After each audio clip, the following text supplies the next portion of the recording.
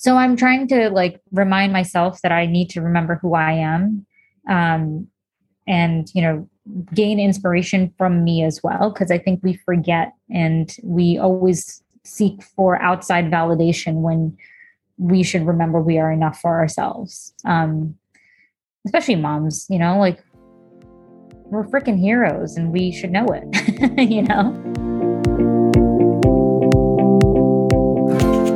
You know that scene from Friends where Ross, Chandler, and I think it's Rachel are trying to move in Ross's new couch.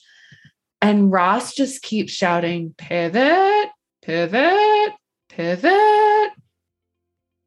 I honestly must think of that at least once a day, as I feel like I'm just constantly pivoting and reprioritizing all day long. And hearing Deepti's story about how her company, Food to Eat, had to make a drastic pivot because of COVID, while simultaneously juggling a lack of childcare, really gave me a whole new perspective. And her story gives me hope that even when it may feel like you're totally out of options, you can still find a way to pivot, because that's what we do as working moms. We find a way to get it done. Welcome to Work Like a Mother, a podcast dedicated to real conversations with incredible women juggling work, life, and motherhood. I'm Bridget Garsh, co-founder of Neighbor Schools and your host. Today, I'm excited to sit down with Deepti Sharma, serial entrepreneur.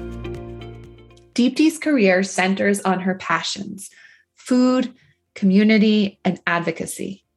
She is unafraid to pivot to figure out a new solution to make less than ideal circumstances work, both at home and in her career.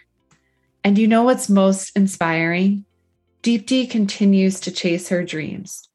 She always knew that she wanted to have a greater impact in her community, so she ran for city council in New York City last year.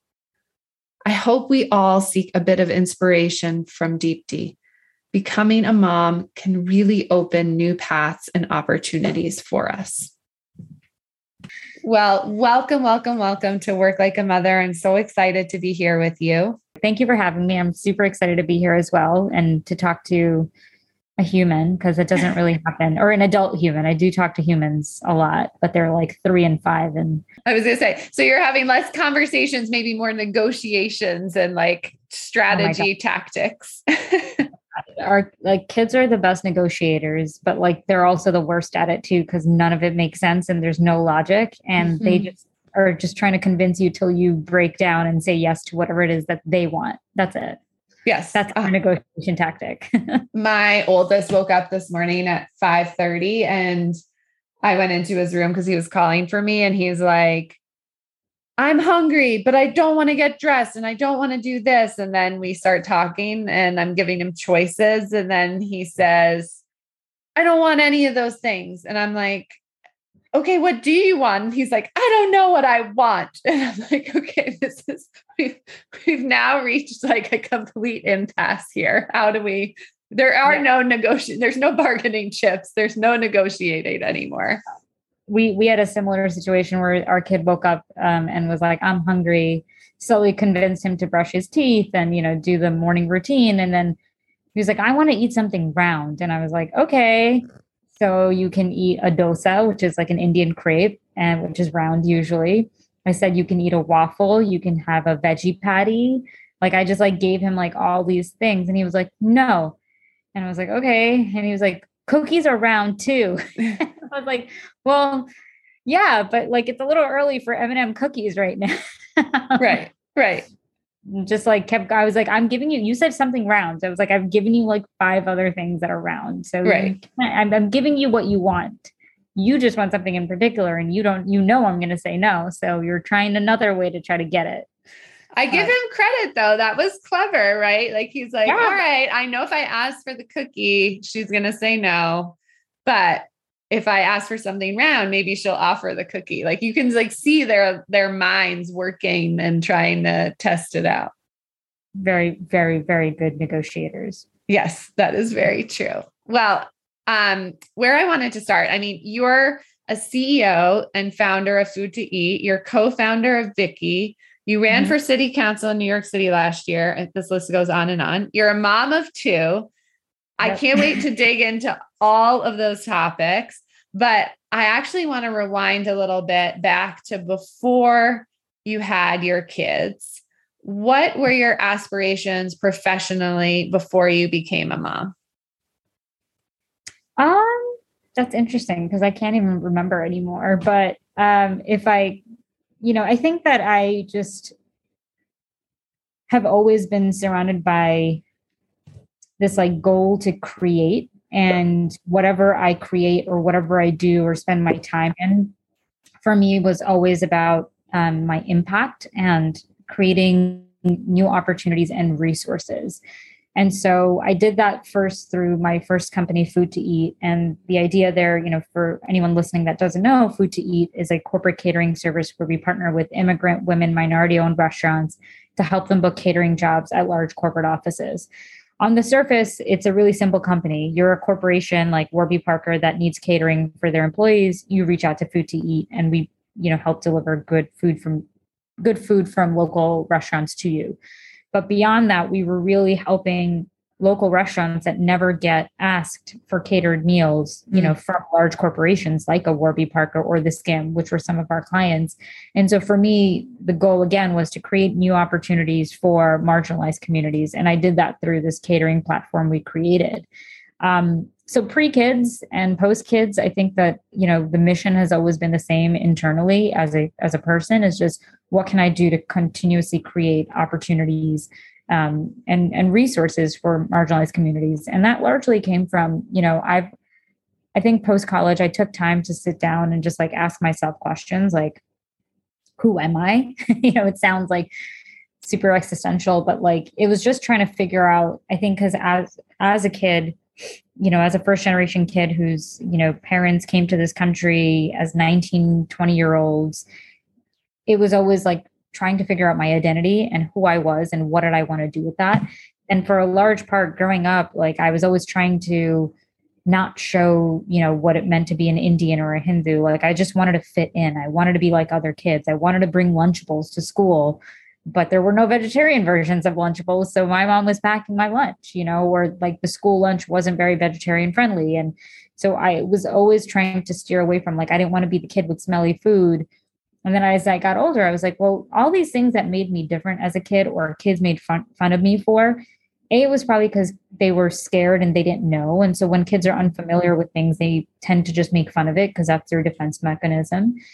And, as I got older, I was like, all of these things make me who I am. These are the things that make me unique. How do I use each of these things to push forward and create and give back and impact my community? And so that's where, identifying as a woman, identifying as a first generation immigrant kid and an Indian American, having these dual identities is what I use to push forward into creating my company, my first company. And even thinking about like running for office, like I worked in politics throughout college. I always saw as politics as a way to help your community as well. And I saw again, like, so for me, pre-kids, it was always just create cool shit and like put like, those opportunities that I didn't have, try to create for those communities just in the same ways that I wanted, right? To be a role model for young women that didn't have, that I like because the role models didn't exist for me, right? The fact that young women can see themselves in Kamala Harris is a really big deal, right? Black and brown girls didn't even think it was possible. Like even pre-kids, I think I just kept, when, somebody would invite me to speak, I was like, why are they inviting me? But I'm like, I'm going to take this opportunity because when somebody else sees me here, they also feel that they have the opportunity to be on this stage, to be in this podcast or whatever it is, right? Like to be heard and to be seen is important. So I think that was my goal. And then when I had kids, I wanted to do that 10 times more, right? Like I just wanted, because I wanted them to see and I wanted it to be normalized for them as well. Now I have, not just a partner, but I have two humans that depend on me. And And not only do they depend on me, like if I want them to be good, contributing humans of this society, then I have to be around to teach them stuff, right? Like I can't just expect them to learn everything on their own. So for me, it was important to be as present as I could be. But I say this all the time. I've always signed up to be a working parent. Like I didn't want to be, a stay-at-home mom. It's just not what I don't think I was cut out for. But being a working parent is hard, especially in this pandemic. Yeah. I mean, you talked about a minute ago how everything is constantly evolving, right? Being a working parent is evolving and very different from when you became a working parent to the working parent you are at this moment in time. Your career is evolving as well. Can you talk a little bit about some of the changes that have happened both as a working parent and in your career over the last few years?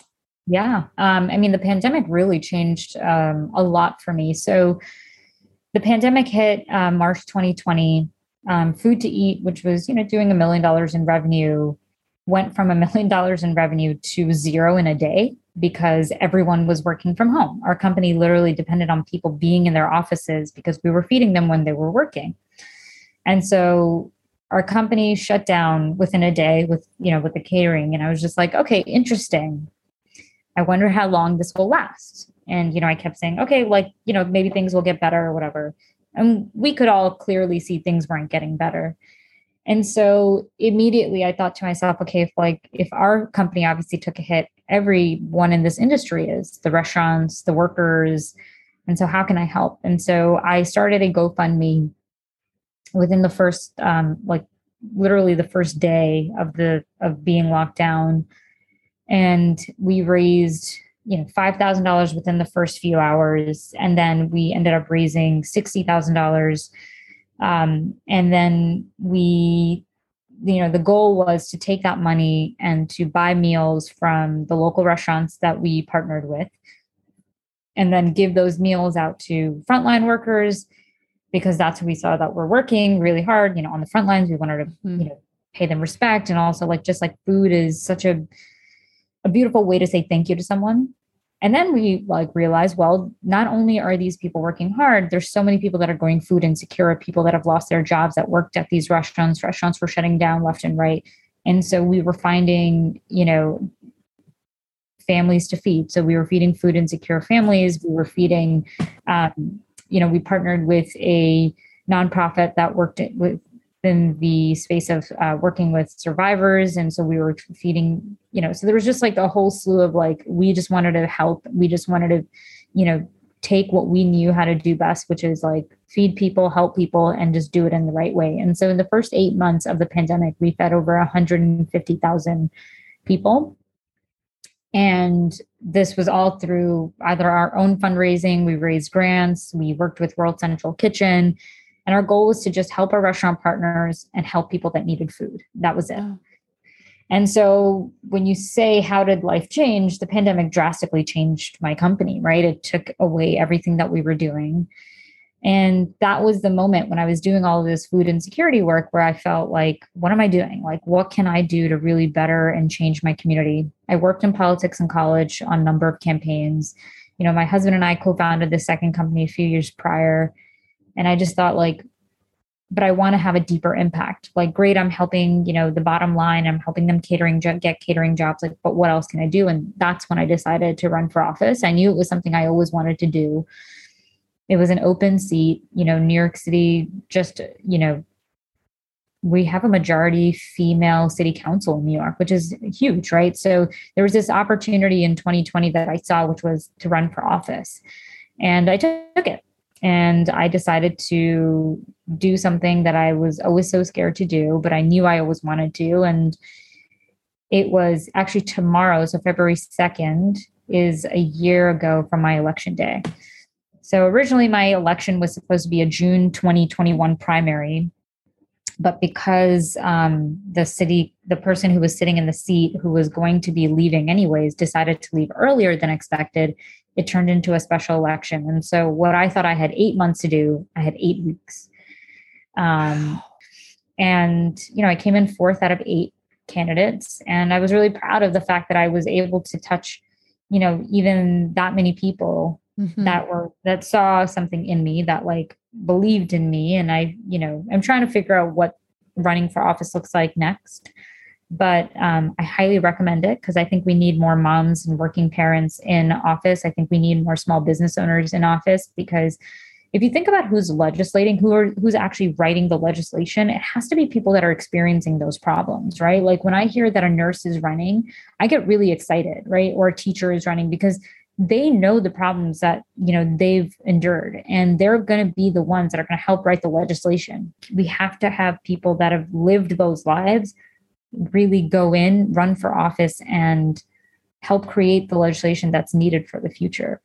So, so the past few years have been a roller coaster, from like a company I was running for 10 years, go from just being at its peak to, dropping down to like running for office to, even some of the stuff I'm doing now, I'm really excited about, but it's just crazy how I never expected to be where I am in my career.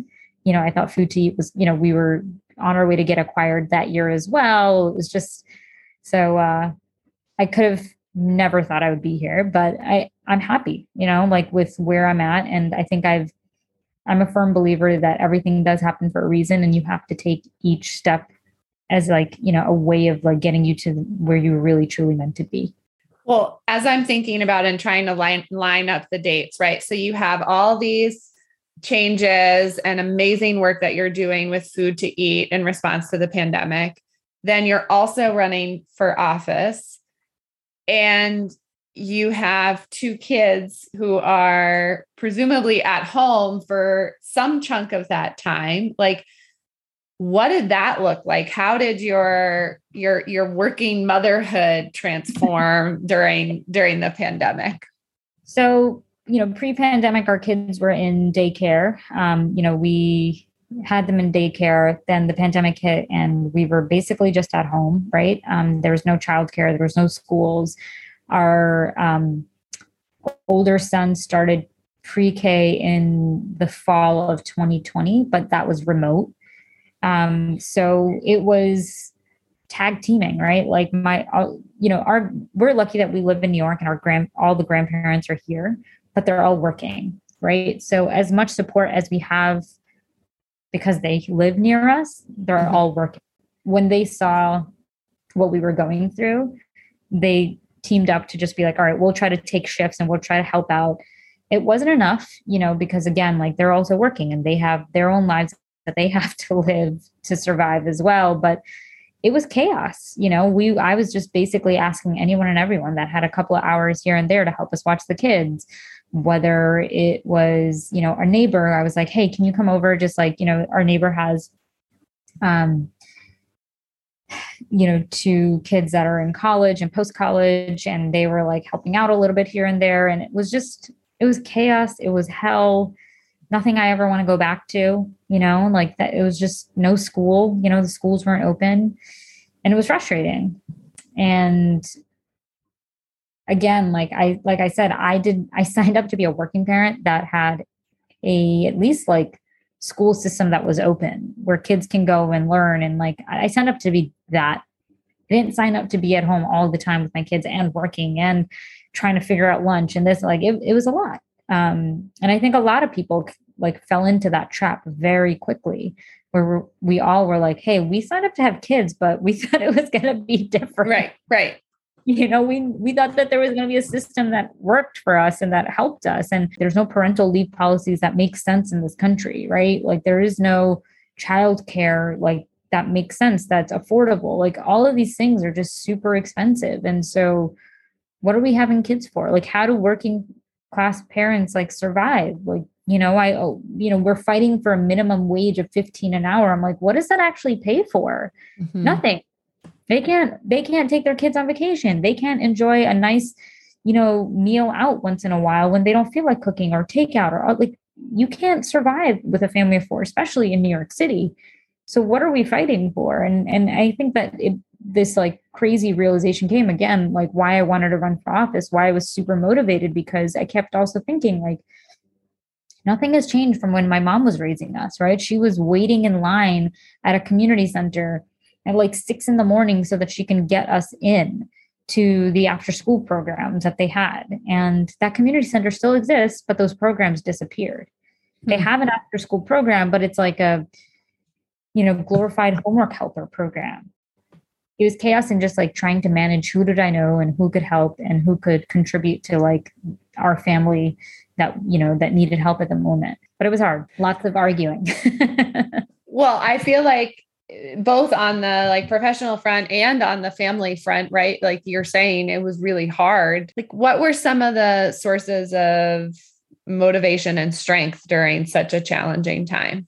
I joined the PTA, and talking to those other mothers who've become friends, right? Like who will like go out and sit in the park after dropping the kids and like just talk and like just exchange stories. It was that like sisterhood, parenthood that like really was helpful. And, truly just hearing the stories of people struggling, where I was like, people need help, right? Like they don't need yet another, that's who, they don't need someone who's just been doing the same things over and over again. They need change, and they need someone that's going to give a damn and like going to fight for the changes that are needed and necessary for parents, and for the elderly and for the people that don't have someone supporting them and fighting for them. And so for me during that time, it was those people. It was the PTA, parents. It was the constituents that I was fighting to run to represent. And now, it's I think my greatest strength, as I was like talking to my husband, because I know I was running late for a recording, it was just like saying to him that I think I'm finally remembering that I was doing a lot of cool shit, right? And to know that like I am worthy, right? Like, I think like in this past couple of years, a lot of us have forgotten like all the amazing things that we have done and we're capable of, and we have to build ourselves back up. We have to believe in ourselves as well. So I was getting the strength from all these other people, but I also had to remind myself that you are worthy, you are enough, and you are amazing. And you have done all these amazing things, and those things will come back to you. Right now, it's your time to do this. And that this is to be a little bit more flexible with your time and like not be that constant working parent that I was before. So I'm trying to like remind myself that I need to remember who I am, and, gain inspiration from me as well. Cause I think we forget and we always seek for outside validation when we should remember we are enough for ourselves. Especially moms, like, we're freaking heroes and we should know it. They're such beautiful and very true words. Can you share one story of you as a working parent that convinces us you're human and you're not this superwoman? What's a story that keeps it very real? But I wish I could just show you my floor right now. Like there's like a random Trader Joe's bag. There's a ton of crayons all over the floor. There's blocks. There's literally everything you can imagine like is on my floor right now. Bottles, juice boxes, like as I'm holding one up, like probably spilled too. Like that is real motherhood, where up here, everything like on the surface, like, looks great. And you go below and it's just like a deep dive into the shittiness of what parenting really can be like. Thank you for sharing your time with me. I want to finish up and ask you some rapid fire questions. What is one piece of mom gear you can't live without? I don't know if this is technically mom gear, but I would say my fanny pack. I don't wear them like the traditional fanny packs. I wear them across my chest, but like I love being hands-free, but also having the essentials of what I might need. But I would say fanny pack is my like go-to. Who do you love to follow on Instagram? Well, Rihanna. I'm like, she just became a mom. So being a mom is kind of cool now again. I mean, I love family. I love following other founders. And I love following founders that are sharing real stories. Like Hitha Palepu is become a friend.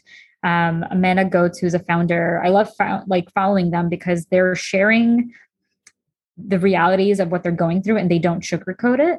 Mm-hmm. And that's what I really, really appreciate, is that it's the truth about like what motherhood and being a working parent is like. And that like sometimes you try to be sexy, but it's just not working. And so it is what it is. Like, you're just going to look how you look. Like today, I thought I'd try to look good for this call, and I'm in a sweatshirt and I put hoops on just so I could feel a little fancy. But yeah, I just love following people that keep it real and are super transparent about, you know, what their life is like. I love that you thought of both of them because they've both been on Work Like a Mother. So that's really exciting that we've been able to share their stories too. What's one hack that makes your life easier? So I recently discovered this, but you know, those like plastic shoe things that you can put behind a door? Like you can put like your shoe, it's like a plastic shoe rack and you can put your shoes in it. Yeah. You can use that as a Lego and toy organizer. Yeah. That's so brilliant. What's on your nightstand right now? So technically we don't have a nightstand because we just moved and we're refurnishing. But currently what is on my quote unquote nightstand is Unbound, which is a book by Tarana Burke, who's the founder of Me Too, of the Me Too movement. And as a survivor myself, it's just been an amazing read. And I hope people gain some inspiration to read it as well. Well, thank you so much for sharing your morning with me, for making time with all that you have going on to share with me and with all of our listeners. Yeah, absolutely. I appreciate you having me as well.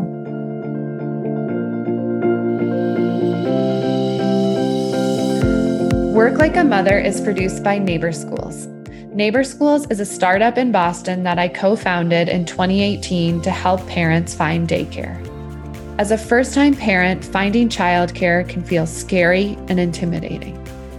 At Neighbor Schools, we help you find daycare you'll feel really good about so you can go back to work with the peace of mind that your little one is getting the socialization, support, and stimulation they need to learn and grow. We've helped thousands of moms and dads figure out the daycare search. Check us out at neighborschools.com. And when you get in touch, mention that you discovered us on the podcast. Thanks for joining me today. We'll see you next time.